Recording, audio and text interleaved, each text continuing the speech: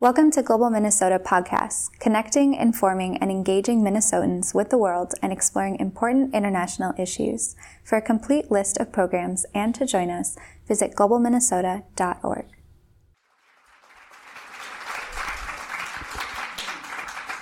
Hello, everyone. I'm so glad you decided to dare the possibilities of bad stuff and come out and join us for a discussion of women warriors. Today I'm going to tell you about some of my favorite women warriors that you've probably never heard of.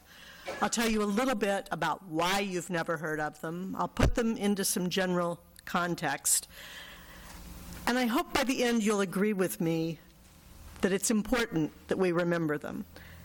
Let me start, however, with some reasons why we're having this discussion today. In 1993, a highly respected military historian named John Keegan wrote a book titled A History of Warfare. Time magazine named it one of the best books of the year, and they described Keegan as one of the century's most distinguished military historians. And this is what Keegan had to say about women and war in the introduction to that book. Warfare is the one human activity from which women, with the most insignificant exceptions, have always and everywhere stood apart. Women have followed the drum, nursed the wounded, tended the field, and herded the flocks, while the man of the family has followed his leader, have even dug trenches for men to defend, and labored in the workshops to send them their weapons. Women, however, do not fight, and they never, in any military sense, fight men. Keegan wrote that almost 30 years ago, but there are still a large number of people who agree with that general idea. And I'm hoping that some of you are going, but, and starting to come up with counter examples in your head. Because even though he was indeed a distinguished historian, and A History of Warfare is otherwise an excellent book, Dr. Keegan got this part wrong. Women have always gone to war. Women have fought to avenge their families, to defend their homes and cities and nations, to expand their kingdom's boundaries, or simply to satisfy their ambition. Now, in all fairness to Dr. Keegan, with some important exceptions, not insignificant ones, women warriors tend not to show up in our history books. For the most part, they've been pushed into the historical shadows, or if they're lucky, they end up in the footnotes. And it's happened for a lot of reasons. At the most basic level, the disappearance of women warriors from history as we learn it is part of our broader tendency to erase women from history. If you look at almost any subject, you're going to find an example of a woman whose contribution has been minimized or dismissed or forgotten.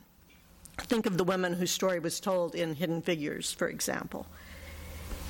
In the case of women warriors, this tendency to erase women from history, to write it as his story, is complicated by that idea that Keegan articulated so clearly.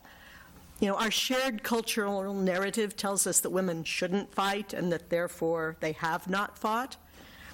And so as a result, both the witnesses who record history at the time that it happens, and then later the historians who use those accounts to write about the past, they tend to overlook the presence of women on the battlefield, or they indulge in some twisty thinking to explain it away, or describe it as, in fact, an insignificant exception. But she was only there to do, fill in the blank. The details of why any individual woman warrior have been forgotten for history really don't matter for what we're doing today, though some of those stories would make your jaw drop.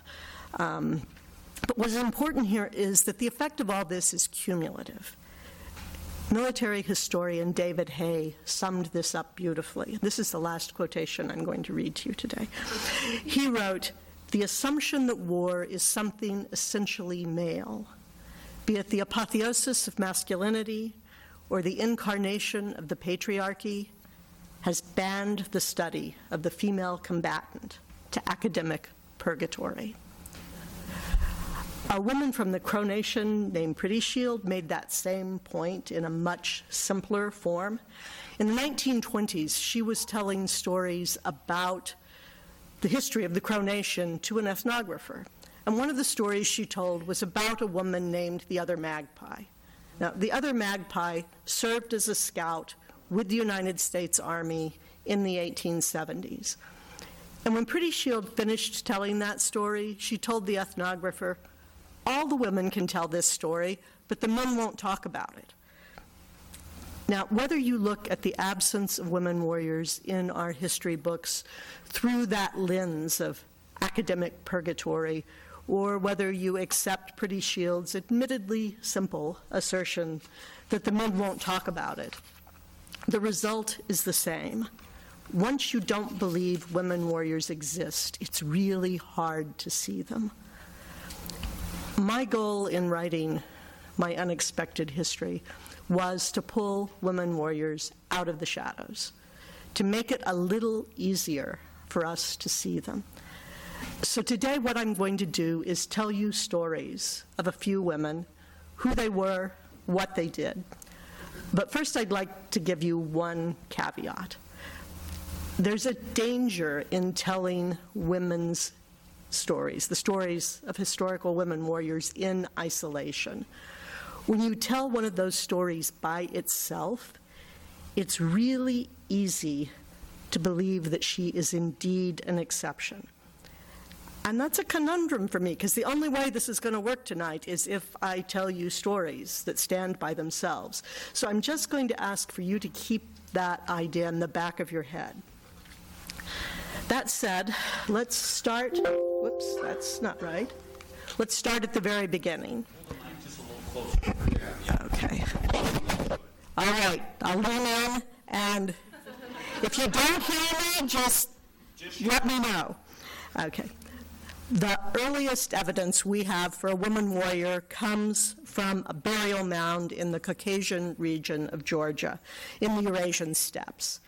It was excavated in 1927, and it dates from the second millennium BCE.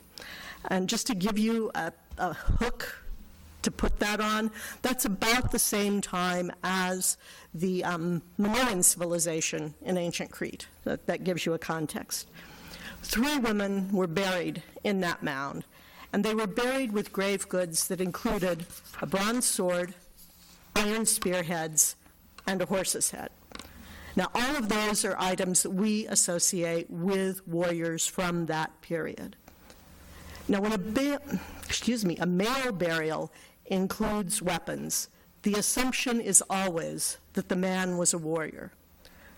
When a woman's buried with those same grave goods, many scholars, men and women, have been reluctant to admit that she might have used those weapons to fight. So they start to speculate on why she might have been buried with male grave goods. Maybe the weapons were simply ceremonial. Maybe they belonged to her father or her husband and were buried with her as a sign of respect. Maybe they weren't weapons at all. Maybe they were kitchen implements. This is my all-time favorite, however. This is the Oseberg ship, which was found in Norway in 1904. It was part of the grave goods that were buried with 2 women, along with weapons and other traditionally male grave goods. And incidentally, they were not buried with any traditional female grave goods, which would include things like earrings and spinning implements.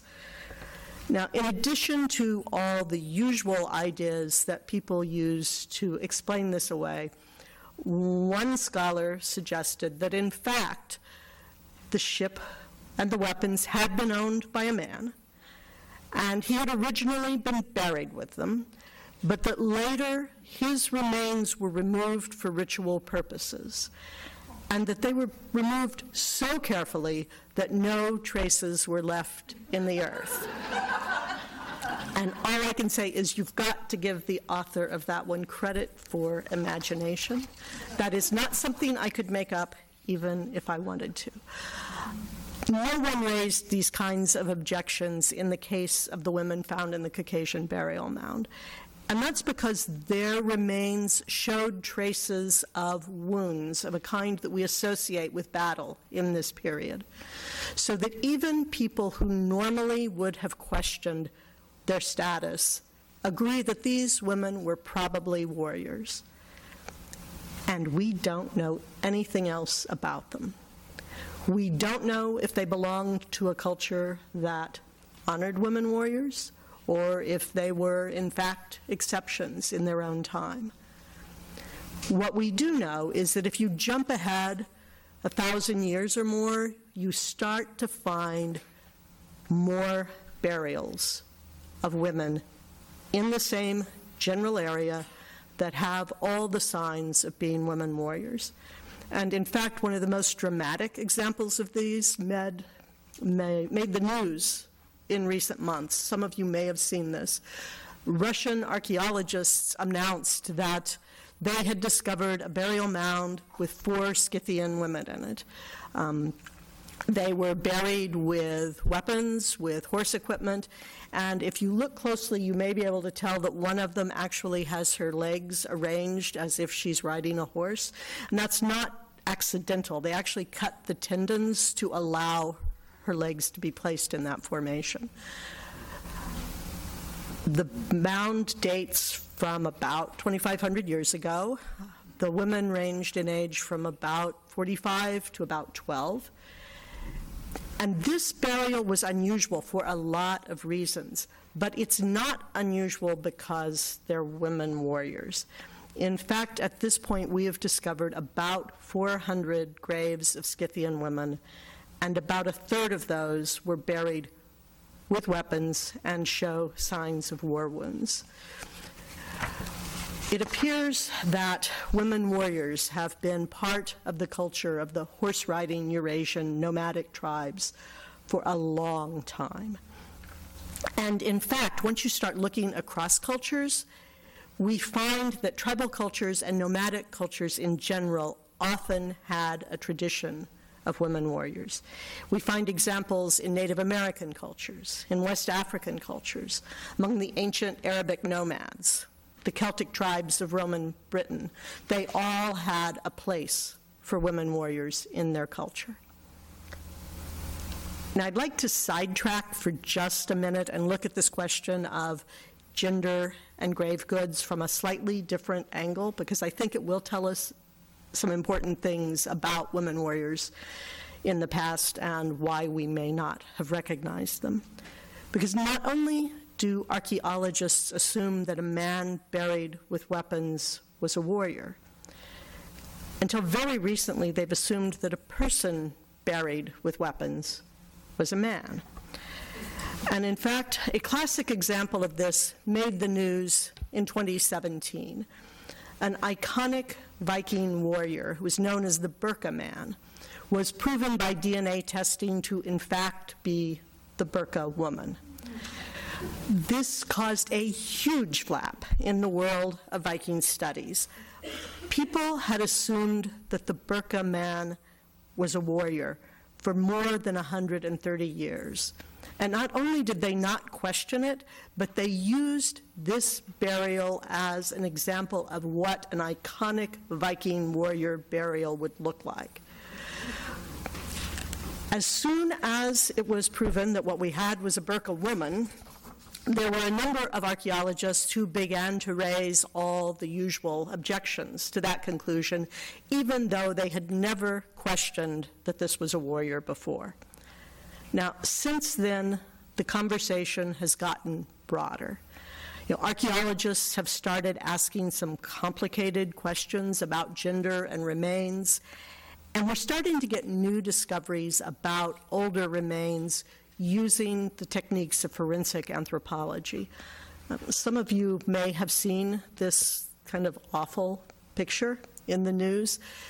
This is a woman who archaeologists always acknowledged she was a woman, and she was often described as probably having been a maid in a Viking household. Recently, an anthropologist was looking at those remains and said, "What's that dent in her forehead?" Forensic anthropologists used facial reconstruction techniques, the same ones that forensic science people will use to put together the face of a victim when it's unknown. And this is what they produced. And suddenly we see that dent in her forehead is actually a pretty horrible head wound. So now this woman, who has always been described as probably a maid, is in fact believed to have fought. And I suspect that in coming years we are going to see more examples of women warriors as these newer technologies and new questions are applied both to new discoveries and to remains that already exist in museums and universities. But I don't want to just talk about anonymous remains, because I promised you stories. And we do have women warriors where we know their name and their story. And the first one who fits that category is, in fact, a woman named General Fu Hao.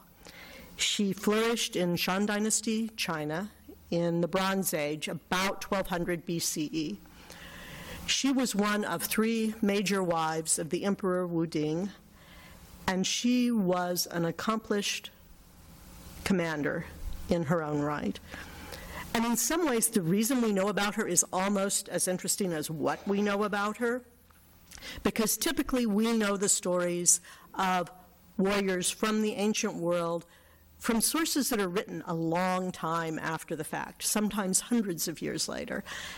And also they tend to be written by descendants of the people that she fought against.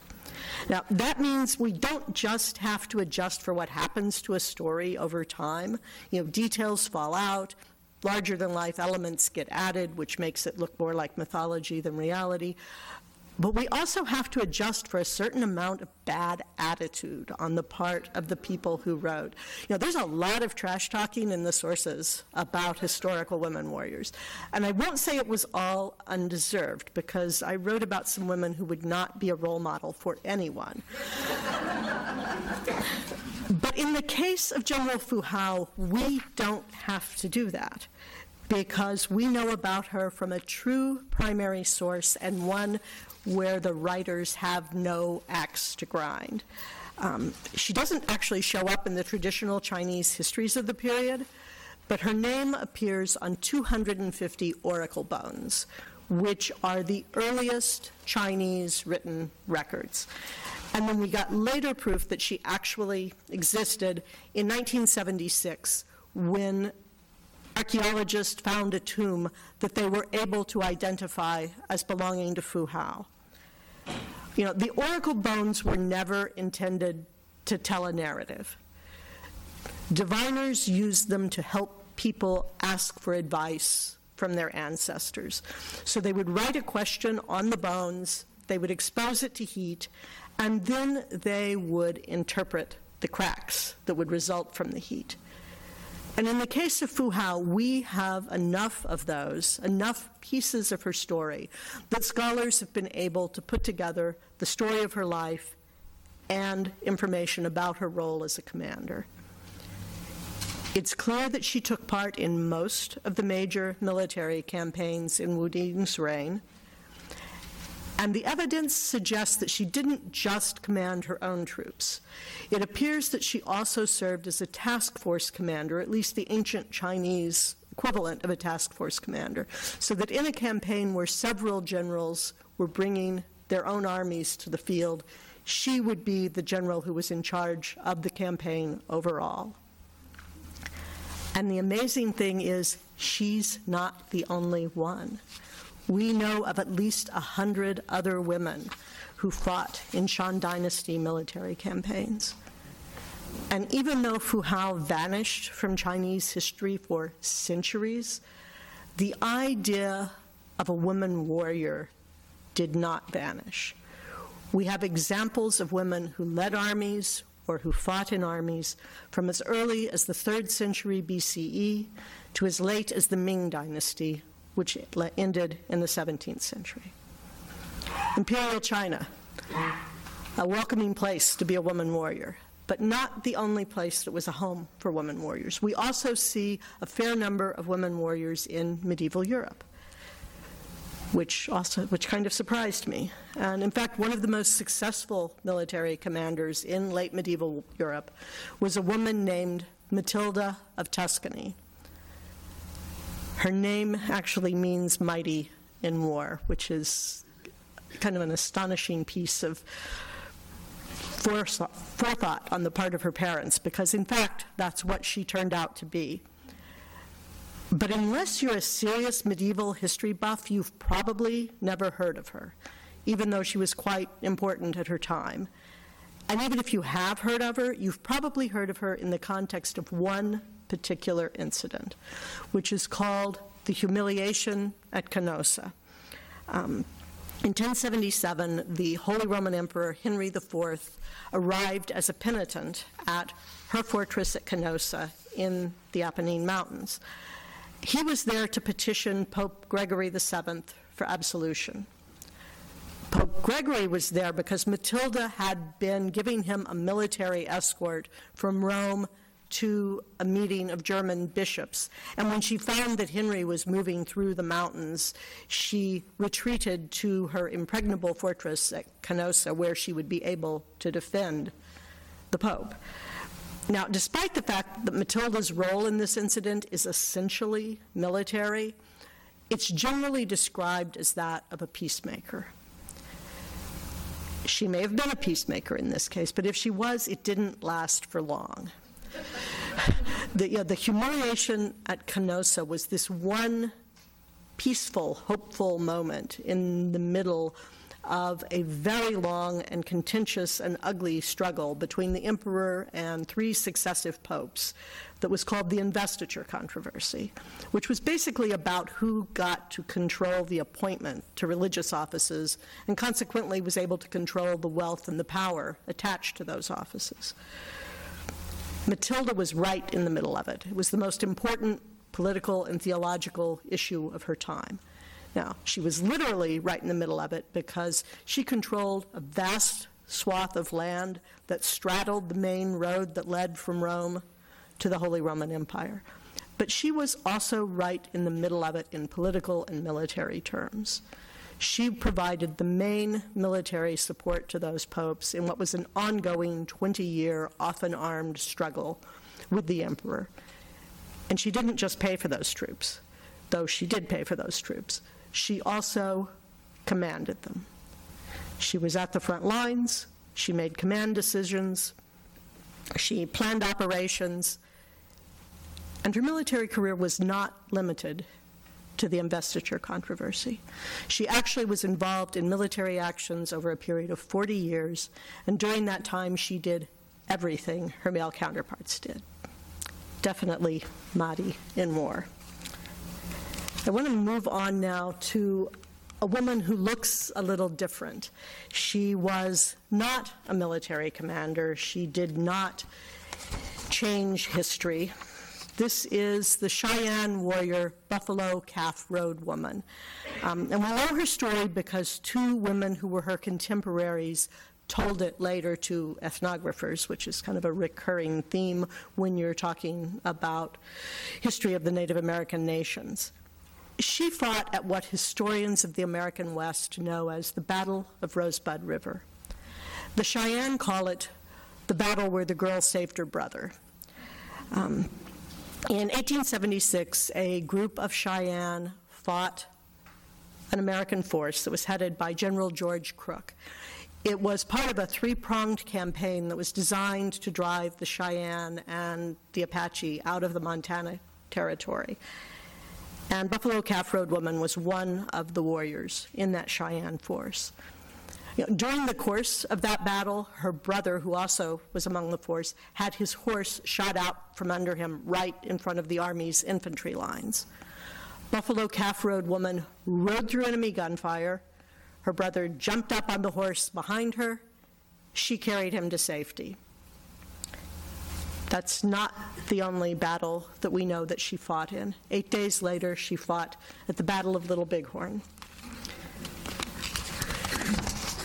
General Fuchau, Matilda of Tuscany, Buffalo Calf Road woman, they all kind of fit our general template for what women warriors might look like. We tend to think of individual heroic women.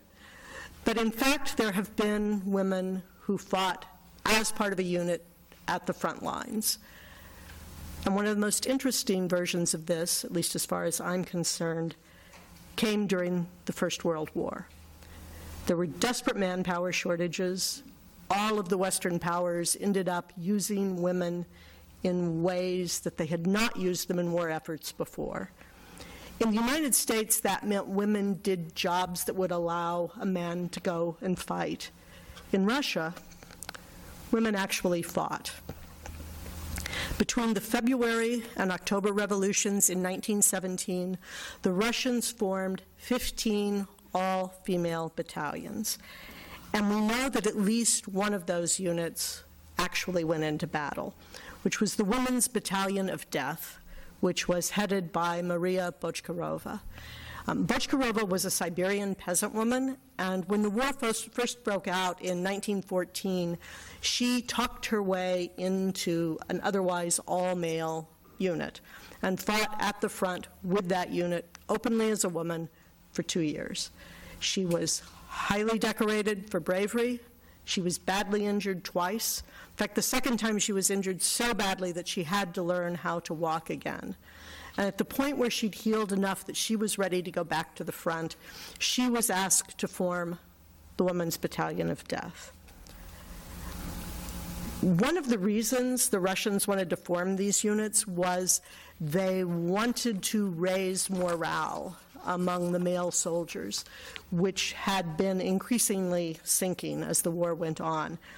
And if they weren't able to raise morale, they at least hoped that those women would shame the male soldiers into fighting. So that when they sent the Women's Battalion of Death into the front in July of 1917, they deliberately sent them into an area that was suffering from massive desertions with the hope that they would get the guys to buck up a little. The women got their first taste of battle on July 9th. The Germans advanced, and the word came down for the regiment that the battalion was attached to attack. And nothing happened. One of the other changes the Russians made in 1917 was they formed soldiers' committees with the idea that if men had a democratic hand in leading their own unit, that they would fight better. That never quite worked out as a plan. And when the order came down to fight on July 9th, the men of the regiment called a soldiers' committee meeting because they wanted to discuss whether or not they were going to fight. After several hours of nothing happening except for a lot of conversation, the women got impatient and decided that they were going to attack the Germans whether their male counterparts came or not. They advanced against the Germans.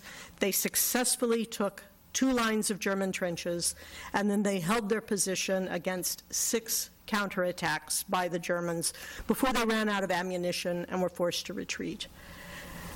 And before they retreated, they had captured 2 German machine gun nests, had taken a number of Germans prisoner. That included 2 German officers who were not very happy to be captured by women. You know, I could pretty much do this for the rest of our time together and well into the evening, and it could be kind of fun because there are a lot of fascinating stories, hundreds of fascinating stories about these women. I could tell you, for instance, about the Trung sisters of Vietnam. In 39 CE, they led a successful rebellion against the Chinese who had ruled their country for 150 years. There's Kit Kavanaugh, who's otherwise known as Mother Ross. She enlisted disguised as a private, and she fought in the British Army for 14 years, and she only left the Army after she was badly wounded in 1706. And the nature of the wound meant that her disguise was revealed, and once they knew she was a woman, she was forced to leave. Or if we were interested in women who don't have to disguise themselves to fight, this is a member of the all-female regiments of the West African Kingdom of Dahomey. Unlike those Russian battalions, these regiments were not a one-shot deal. They existed from the 17th through the 19th century, and at their height, there were about 1,000 well-trained, full-time women soldiers, and the men who fought against them that left records make it clear they were pretty fearsome. Or there's Juana Azurduy de Padilla. She fought in the Latin American Wars of Independence in the early 19th century, and when she retired at the end of the war, she held the title of the rank of lieutenant colonel. Or Nakano Takeko, she led a group of 30 samurai women in a forlorn hope attack against the Japanese Imperial Army in 1868. Well, returning to Russia, we have 3 regiments of highly decorated Soviet fighter pilots and bombers who fought in World War II. But instead of just telling you more stories about individual heroic women, I'd like to end with a group of women warriors that I really didn't expect. These were women who helped defend a besieged city. You know, I started out assuming that I was in fact going to write about women in sieges, but I was expecting to write about high-profile individual heroines and noble women who helped organize the defense of a besieged castle. And I did write about those women because you find them in many times and many places, and they deserve to be remembered. But to my surprise, it turned out that the most common type of women warriors throughout history were ordinary women who fought to defend their homes. In the 4th century BCE, a Chinese statesman named Yuan Shan called them the army of adult women, and he urged military commanders to use them to the fullest extent possible in helping defend a besieged city. And in fact, women have helped defend besieged cities for as long as there have been cities under siege. You know, over the centuries, those armies of adult women have outnumbered many times over the warrior queens and the commanders and the women who fought disguised as men and the women who fought undisguised alongside men. And yet they are the most forgotten of forgotten women warriors. You know, even when they appear in a historic account of a specific siege, their contributions are often dismissed. And that, in part, is because often the jobs they did could be seen as an extension of traditional gender roles. You know, they cared for the wounded.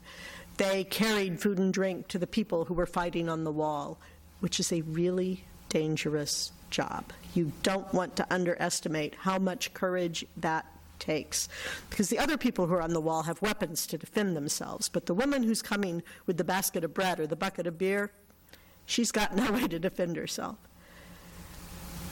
They helped build fortifications, and at the day's end, they helped rebuild fortifications that had been damaged during the day's fighting. And those jobs were critical, but they weren't the only jobs that women did in sieges. At the Siege of Leningrad, for instance, in World War II, which is often considered one of the worst sieges in history, women dug anti-tank trenches, and they built and manned machine gun nests, and they threw Molotov cocktails under approaching tanks, which I understand doesn't really do much to stop a tank. But if that's the only thing you've got, you use what you have. And it also requires getting really close to that advancing tank. And they also patrolled their city in an effort to keep order within the city, armed with rifles, often at the end of a long day spent in the munitions factory, where they took the place of men who had already gone to the front. It's sort of Rosie the Riveter, but with the twist that at your lunch hour you get drilled with a rifle and taught how to shoot. And in the days before mechanized warfare, when wars were fought on or at the city walls, women threw things down on the besieging army. We don't think of that as warfare today, but for much of history, that was an accepted military technique. We see it as early as ancient Assyria and as late as early modern Europe. And if attackers got closer yet, some women picked up weapons and they fought alongside the city's male defenders.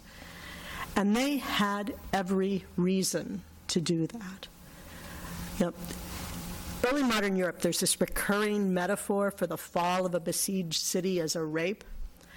Well, that metaphorical rape of a besieged city often ended with the literal rape or death of women who were its inhabitants. They had every reason to fight. One of my favorite examples of women defending a besieged city comes from the 5th century BCE, when the Greek poet Telesilla led the women of Argos in defending their city against the Spartan army. Now, at the time, Sparta was the prominent power in the region we know as Greece. They had either conquered or made alliances with most of the other city-states. And in 494 BCE, they attacked the last remaining independent city-state, which was Argos. The Spartans quickly defeated the Argive army, and the few Argive soldiers who were still standing fled and took sanctuary in a sacred grove. It turned out the Spartans didn't feel quite the same way about sanctuary that the Argives did, so they pursued them, they burned that grove to the ground, and there were no survivors. And with the Argive army destroyed, the Spartan king led his men to Argos, where he expected the inhabitants to surrender, which isn't quite what happened.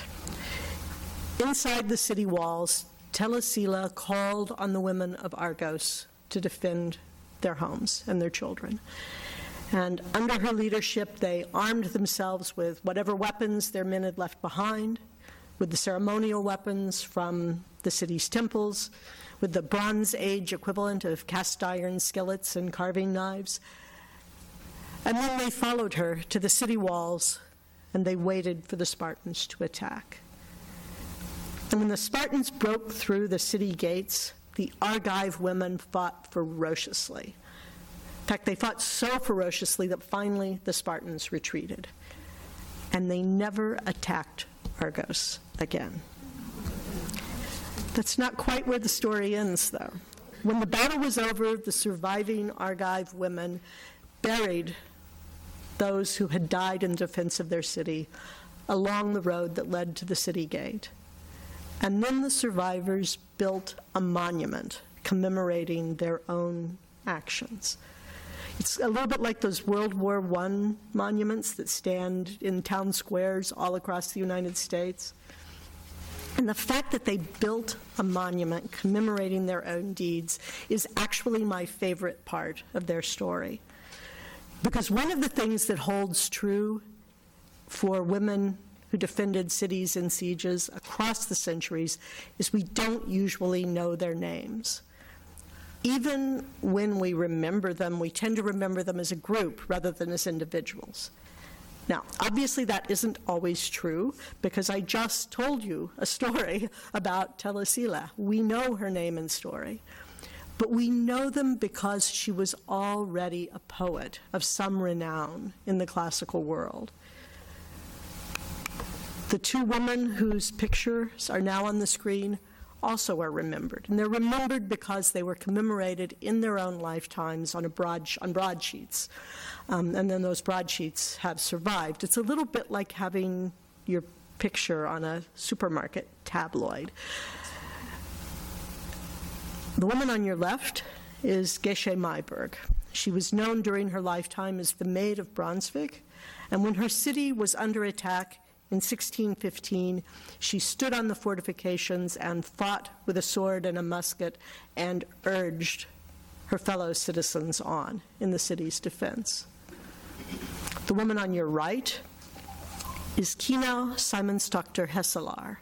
She was a middle-aged Dutch businesswoman who formed a group of women together to defend the city of Haarlem when the Spanish attacked it in the mid-17th century. When I first told people I was working on a book about women warriors, almost everyone said, "You mean like Joan of Arc?" And to be honest, at first I did, at least in part. And I certainly discuss a lot of women in the book who are individual heroic figures and deserve to be remembered. But in many ways, it is these anonymous, often overlooked women who fought to defend their homes, who are the real archetype for women warriors, an early female version of citizen soldiers, as you will.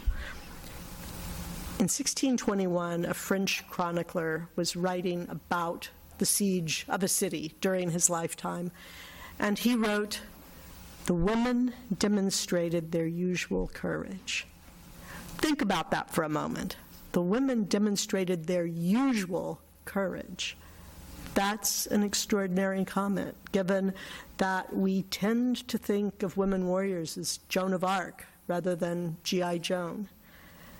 And in fact, you can argue that many of the women that I write about are exceptions in their time and place, whether they were queens or revolutionaries, saints, patriots, or poets, or individual women, ordinary women, doing extraordinary things in times of crisis.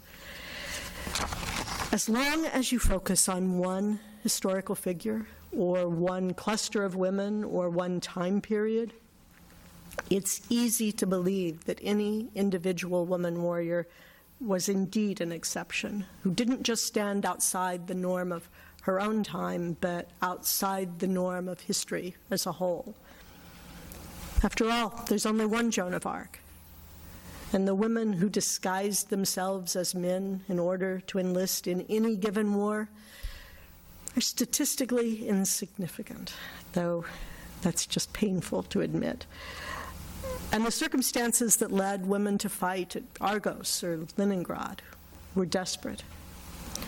If you look at women warriors in isolation, it's easy to accept the way in which the accomplishments, or sometimes even the existence, of a specific woman warrior are dismissed.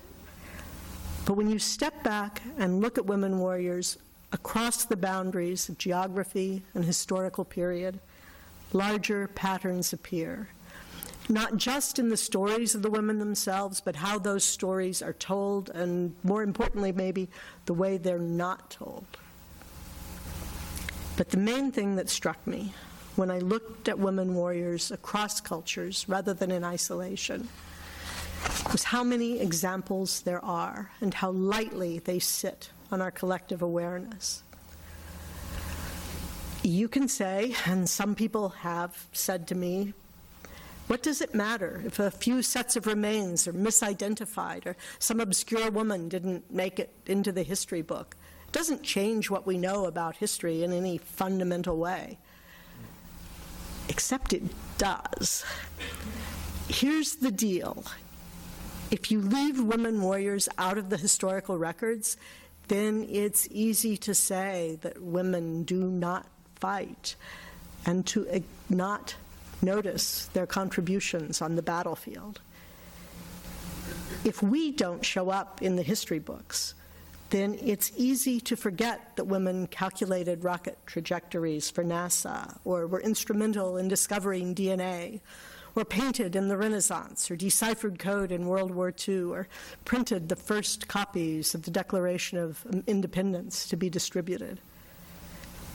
Looking at historical women warriors is important, not just because they give us a context for our ongoing discussion about women in the modern military, but because they're part of what journalist Rachel Swaby calls a hidden history of the world. if you put half the women, half the population back in the story, you get a very different history. Thank you.